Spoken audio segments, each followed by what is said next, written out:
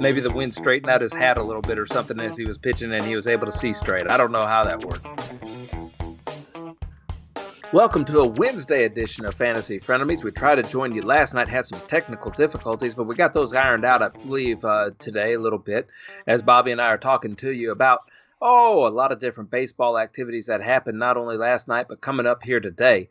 Hey, Bobby, we usually do a little history lesson on a Wednesday show, and today there is a history lesson. But I remember as a kid, what I loved to do was I loved to take those baseball cards that I would get, whenever you open up a package or something, and I would turn them over, and I would try and guess what the person's average was for each thing, like his career average.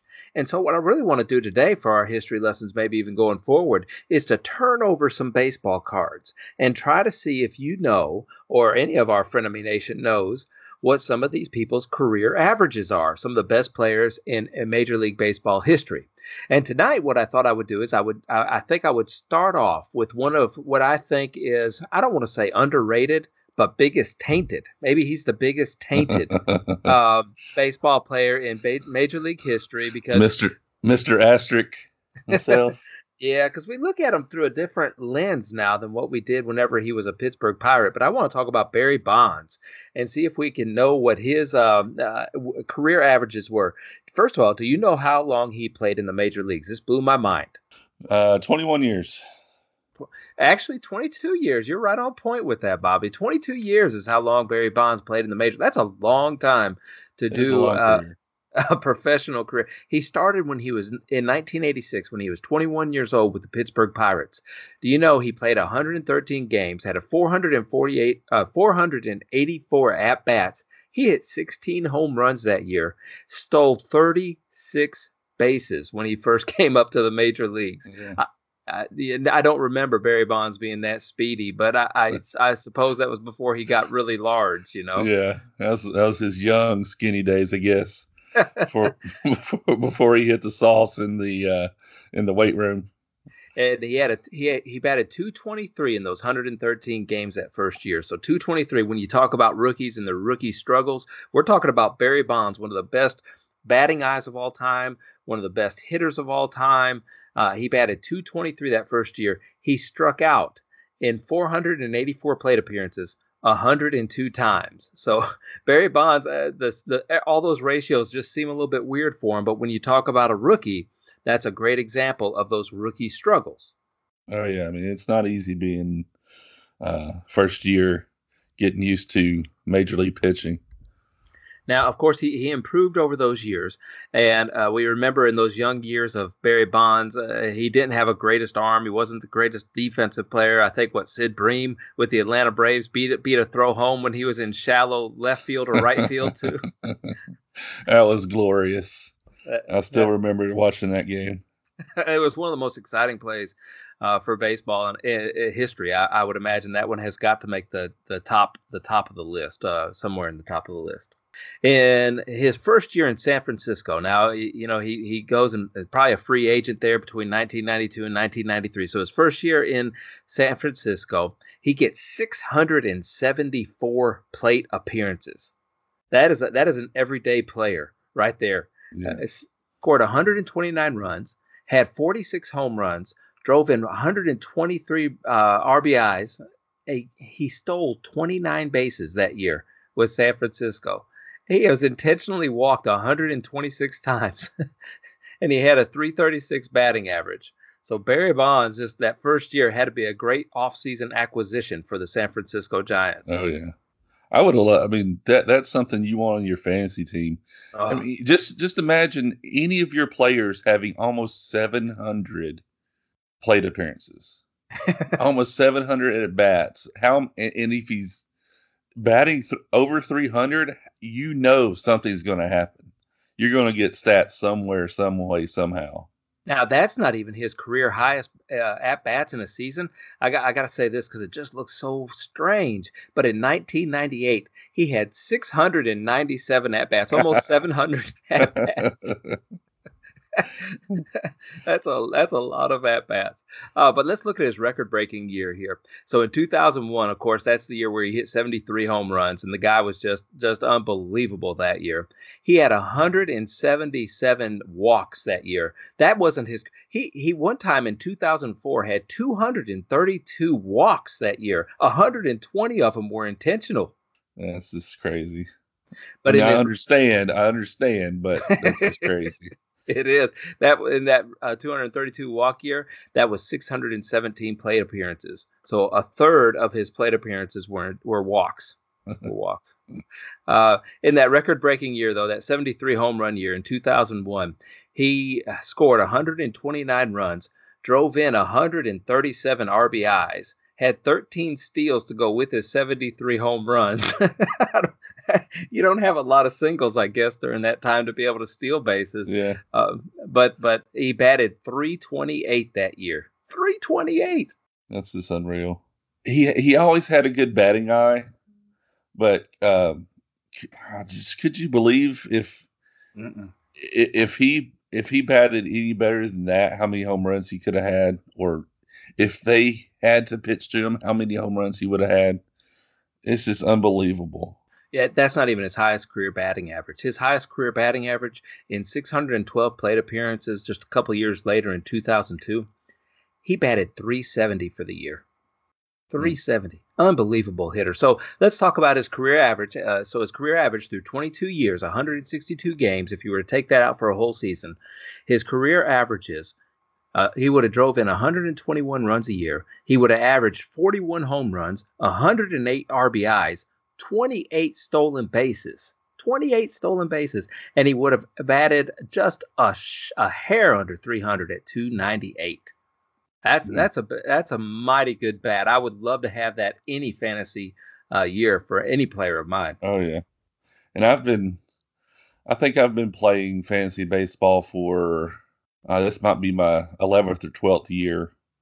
So I don't think I ever necessarily had Barry Bonds on any of my teams, but godly, just to have somebody like that, just to load up on stats on every category would just be unbelievable, just phenomenal. One of the most iconic bats of all time, definitely left-handed bats of all time. He never won a World Series, but he was a 7-time MVP, 8-time Gold Glove. He won 2 batting titles. He had 12 Silver Slugger awards, a 14-time All-Star. Awesome career. Hey, Bobby, Twins activated Nelson Cruz from the 10-day injured list. I think you started him last night, probably, right? I did. He went 0 for 4. I fully expected that coming back from a 3-week layoff. It was just one of those things. I needed power, so I wanted to start him. But I'm excited to have him back. The Diamondbacks activated David Peralta from the 10-day injured list. He's a good batter for whatever team that you can have him on. Brewers optioned Keston Hiura to AAA San Antonio. That was a strange move by the Brewers, but I kind of expected it with how they had Travis Shaw. They paid him. He's a 30-home run guy, a veteran. Give Keston Hiura a little taste of the major leagues, but sending him back, he had 4 or 5 home runs in the couple of weeks that he was up. Yeah, he wasn't struggling at all. He was hitting for power. He didn't have a bad average, and he was driving in runs, and he was doing everything you can ask him for, playing good defense. So I'm scratching my head too. But when you got too many guys that are playing, and you got a guy like Shaw who you're paying big money to, you gotta see if that big money comes through. They got a lot of names on their team that they really split time with in a lot of different positions. I don't know if they're going to be able to move anybody by the trade deadline, but I would expect we're going to see some people maybe dropped from their team or released from their team and become free agents. I don't know. It's going to be really interesting to see what the Brewers do. Jon Jay started his minor league rehab assignment, a great catalyst at the front of a lineup. He's down there in Birmingham, so you might be able to catch him if you live in that Alabama area. But Jon Jay was in the White Sox organization, and I think when he comes back, it'll help that offense a little bit. It might be somebody to keep your eye on if you need runs and steals. Tommy Pham missed Tuesday's game. He's been out for like 3 or 4 days. I own him in the league, and he's been out. And it says it's a cramp in his lower leg is what he went out with, but he hasn't played, and like I said, in about 4 or 5 days. And I'm getting a little bit concerned about Tommy Pham. He might have a DL stint coming up, which will just put like the bottom half of my roster on a DL stint, so that's fine. Cubs activated Pedro Strop from the 10-day injured list. He pitched last night. I think he got a save. He did. Came in, pitched the ninth, and did really well. That made me really nervous, though, because I knew the wind was blowing out at Wrigley Field, and I was like, please don't pitch Pedro on that first game back. Maybe the wind straightened out his hat a little bit or something as he was pitching, and he was able to see straight. I don't know how that works. Hey, it is reported that Baltimore, Kansas City, San Francisco are the only ones not interested in Dallas Keuchel or Craig Kimbrell. That is reported. I think everybody else is interested in the major league. And I think it's they're interested, but it's just not a feasible pickup. They would definitely be interested. Yeah, we're going to have to stay tuned on this. I think a lot of times, like whenever you hear the Cubs, the Yankees, any of those big names coming out there, that may be coming from an agent of the players saying those names to kind of get everybody else pushed in a different direction or trying to up the ante a little bit for their contracts. I don't know. I don't know where this is going to end up washing. It'll be one of the top teams because the Minnesota, the Yankees, those guys are going to be head to head competing for that American League title. So well, there were two conflicting reports about this. Morosi had said the Cardinals are, keeping tabs on them.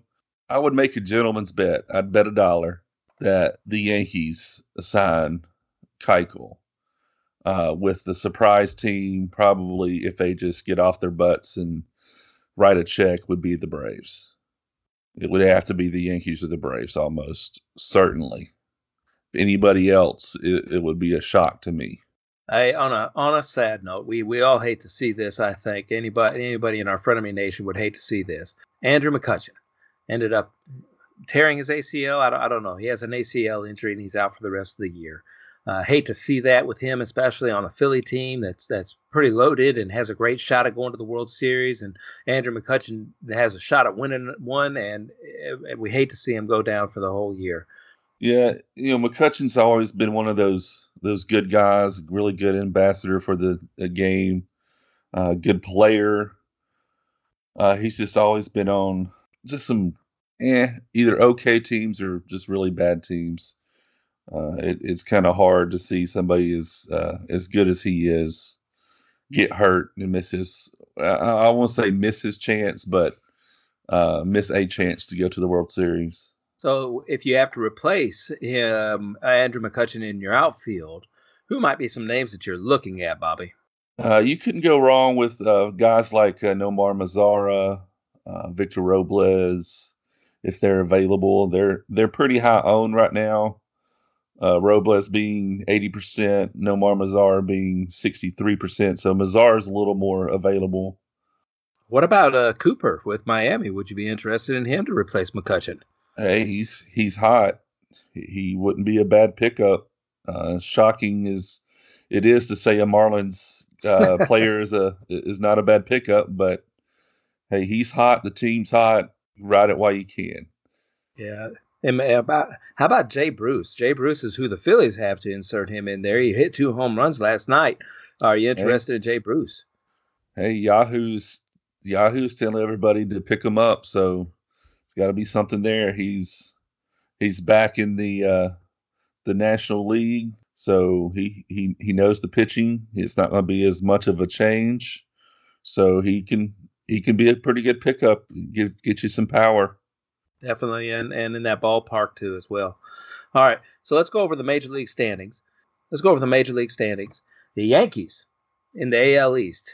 Yeah, I'm going to say extended their lead just a tad bit over Tampa Bay. Tampa Bay is 2.5 games back. Boston, though, dropping back to 8.5 games behind first place. Everybody else in that division, Toronto, Baltimore, I don't think we have to talk about them for the rest of the year. No, not really. Boston is floundering a little bit, but they got the team to make a run, and they're going to be in the wild card regardless. I don't see anybody really giving them much of a run other than Texas. We have several weeks still left in the Major League Baseball season, but the American League Central looks all wrapped up already. You got the Minnesota Twins 11 and a half games in front of the White Sox and Cleveland. So it's going to look like, one of those teams in the AL East, of course, is going to win that division. And then it's going to be a fight between Tampa, Boston, White Sox, and Cleveland for a wild card chase, and maybe even in the AL West, since Houston is going to run away with that division. They're 9 games above Texas right now, 11 games in front of Oakland, and 11 and a half games in front of the Angels. So the wild card race the last place for the wild card race is starting to become very interesting. It'll be curious though we got a long way to go, but I think there are some clearly defined league leaders right now. Oh yeah, and a lot of these league leaders are way ahead in run differential, so they're good teams. Like with Minnesota being 109 to the positive, and everybody else is fairly well in the negative, with the exception of Cleveland, but they're negative 16 in run differential, so they're still negative. Yeah, and I think the Yankees, one of the things to remember with them, the Yankees don't have their team. They've been playing with people we didn't even know their names this year so far, and so I mean, there's Gary Sanchez comes in and out of the lineup every 2 weeks for a little while, and just they're you got all those different people. They lost their third baseman, lost 2 outfielders, lost the DH. They're playing with people we don't even know right now. So the Yankees, I think, are gonna really catch fire the second half of this year. Yeah, well, at least I know you and I hope so, at least for our 2 players that we're waiting on, which is their 2 big sluggers, Stanton and Judge. So they're scary to think about if they can keep the guys who are playing with them right now up in the majors and playing at their level, and insert the 2 big bombers, and you got a dangerous team to deal with. Now, the National League has got a couple interesting races. The NL East, we have Philadelphia just a half game in front of Atlanta. The Mets are only 4.5 games back, and Washington 6.5 games back. And do I have to say this, really? Miami is 10.5 games back. Just 10.5. So maybe Miami's trying to do something? Yeah, they might play themselves out of the number 1 spot in the draft, but they're doing something. I mean, they made a big chunk out of their run differential last night, winning 16-0, and they were negative 74, and they scored 16 runs, so they're only in the negative 50s somewhere. But yeah, I mean, they're playing some good ball. A bunch of young guys just having some fun. No pressure on them. In the NL Central, we got Milwaukee and the Cubs. I think they're tied right now in the top of that division. St. Louis is about 3 games back, Pittsburgh 5 games back, and Cincinnati 6.5 games back. So that's a really tight race. So we got 2 good races right there in the National League. In the West, you have the Dodgers extending their league. They're at least 9.5 games above Colorado. And the rest of San Diego, I guess 10.5. We'll keep mentioning you, San Diego, for right now. Yeah, San Diego looked a lot more promising early in the season, and they're kind of falling off a little bit here lately. So we're in week 10 right now in our fantasy year. We have a total 22 weeks in our fantasy year contest. So right now is what I kind of consider the halfway point of our fantasy baseball year. Because if you wait till week 20 to start making your move, you're going to be behind. All right, you got to start thinking about a playoff push right about now. Is where in my head is what I got to start doing. And there's some tough people that I have on my bench that I have thought about cutting, or do I need to change them? What do I need to do with some of these players to make my playoff push? One of those players, Bobby, and I got highlighted a list for us here, Paul DeJong. Paul DeJong has been ice cold over the last month. Went through a terrible, really hot the first month, really cold the second month. So what do I do with Paul DeJong? Should I look at cutting him? For DeJong, I would say no. Shortstop right now, especially in, I would say 10 or 12 team leagues, is a fairly short list of who's available, and anybody good is even shorter. So I would ride DeYoung out, or at least stash him on my bench for a little while, let him get hot. The only person I could see really to pick up would be Orlando Arcia. Is the only person I would even give a look at right now. I mean, like I've said over and over again, and I've been looking for shortstops for the whole season. I'm stuck with Ahmed Rosario, who's been ice cold too, and I had to make a wonky trade to get another shortstop that I'm happy with, and he's out for 4 more weeks. What about Marcus Semien? He kind of makes that shortstop list. You mentioned Arcia, but Semien's one of those names as well who's really popular to, I don't know, pick up for a week or two and then drop for a week or two. He bats .253, 7 home runs, 36 runs scored, and 5 stolen bases.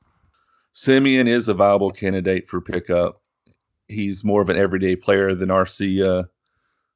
He plays, with a pretty decent offensive team. Not quite as good as the Brewers, but still good nonetheless. So he does have some value, but still, it's kind of hard to drop DeYoung for Semien, knowing what DeYoung can do when he's playing well. Sure. Okay. All right. Well, I'll probably hold on to DeYoung. I think there's a little list there of shortstops that you can choose from that are widely available in a lot of leagues. Freddie Galvis, Arcia, Semien is one of them. What about like somebody like Villar? Jonathan Villar from Baltimore. He's second base shortstop eligible. He's only batting .256. You're going to hang your hat on his stolen bases. I think every year though, he had one great stolen base year a couple of years ago. This year he has 11 stolen bases. He scored a lot of runs, 36 runs. But are you looking to maybe cut Jonathan Villar? Quite possibly. He is a streaky hitter. Yeah. He can be hot and steal you a lot of bases, score you a lot of runs, have some high batting average. But when he goes cold, he is ice cold. He can be batting like an 087 or something and be that way for 2 or 3 weeks and not feel any stats unless he's getting a walk or two and then getting a stolen base. But you have to be careful. Somebody pick him up at the right time and get hot. But he's somebody I would, at the first sign of that cold streak, drop him and, hopefully somebody picks him up and he stays cold, drops him back, and then if you need him, you can come back and pick him up. That's something that with these names that we're talking about here today, it's a great fantasy baseball strategy. Almost like streaming somebody for 1 or 2 weeks. You look at their schedule coming up, and we do this a lot in football. It's easier to do with football. I think not as many games is the reason why. But in baseball, it's the same way. If you know that their schedule is coming up where they have got a great hitter's park, you're going to have some great matchups against bad teams. That might be the time to target some of those people. I did that this week a little bit. Yesterday when I did my homework assignment, I guess, or my morning fantasy baseball workout, and I made my sheet of players that I wanted to play that day, I noticed that the wind was blowing out in Wrigley Field. And I said, oh no, my matchup has got, Honey Nut Ichiro's has got tons of Cubs. I am a dead man walking today. And I was trying to think, okay, what can I do? And then the first thing I thought of was, what Cub could I pick up? And Schwarber was on our list of free agents, and I said, "Ooh, I could pick up Kyle Schwarber. Wind's blowing out to right field, and Schwarber's a lefty. Okay, let's do that. Let's get him." And then it worked out perfect for me too, because all of his Cubs, he's got Rizzo, Bryant, Javi, and all those people are batting behind him. So maybe at least I'll be able to get the run scored today. And ended up Schwarber hitting a home run yesterday. So to stream those players, when we're talking about cold players and we're debating on whether or not to drop somebody, maybe that is the strategy. Matt Carpenter, though, is Matt Carpenter one of those players that you want to drop and take a chance on losing? I haven't. I don't necessarily want to drop him. I would trade him. He is definitely a tradable asset. He is a second half player. He can get hot and light up the stat sheet. So it's not somebody you necessarily want to give up on and just drop for nothing. Yeah, I mean, unless somebody has dropped somebody and you absolutely know that he's going to be an equal or greater value, keep him on your bench at least. Somebody to somebody to keep your eye on with that Matt Carpenter conversation. Brandon Belt might be somebody. Travis Shaw may have been dropped by somebody earlier. He had 2 hits last night in his return to the Brewers. So you got Matt Carpenter, Travis Shaw, Brandon Belt. Those are all names that I think you can lump together and once again kind of play the matchups a little bit. Here's another name in the list of outfielders. Outfield's a pretty deep position though. Nicholas Castellanos. Last year he hit almost 300. He was on my team last year, so he almost hit 300, it felt like, and I was never disappointed in him. This year, he's batting .262. He has 6 home runs only. I think last year is a little more productive than that. 32 runs scored, only 22 RBIs. Are you waiting around for Castellanos, or was last year just kind of an outlier year for him? Yeah, he would be somebody that would be a droppable candidate if you need some home run help or a little bit better average or even stolen bases. We can go back to Victor Robles being a possible candidate for pickup. I don't know how you say his name. Ramon Laureano with Oakland. He's an outfielder. He's hitting like home runs and stealing bases every day now, it feels like. He's got a hot bat, and you also have Brett Gardner's still available in a lot of leagues. He's only 19% owned. Well, somebody we talked about earlier in the show, if you're lucky enough that he's available in your league, because he's 86% owned, so there's at least a little bit of a chance Nelson Cruz is back. And who would you rather have, Mazara or Castellanos? Because Mazara is only like 63% owned. He might still be available in your leagues. Mazara's batting .271, 8 home runs, and 33 runs scored, 31 RBIs. I would say Mazara. Mazara's got a better offensive team around him too. Yeah. He's got Gallo. He's got Pence. He's got Andrews. There's a lot of good offensive power and capability around him. He also has a higher ceiling when we talk about floors and ceilings. Castellanos, we kind of know where his floor is, and I think him and Mazara both have a floor, but Mazara has a higher ceiling, I believe. So it might be a breakout time. He's a younger player than Castellanos, and we kind of are waiting for Mazara to come around. And I think with Castellanos, we kind of know what we got, Let's look at our career minor leaguer standings. All right. I know Major League Baseball is important, but these are a little bit more important to us, I believe. We got a Puig of their own. Tim is back on top of this division now, leading Lost Puppies by 3 games with his just crushing of Hughes last week. So he's back on the top of the leaderboard. Mookie Monster sitting there in 3rd place, 4 games back. I'm 5 games back. Carey's moving up the leaderboard. He's at 6 games back right now.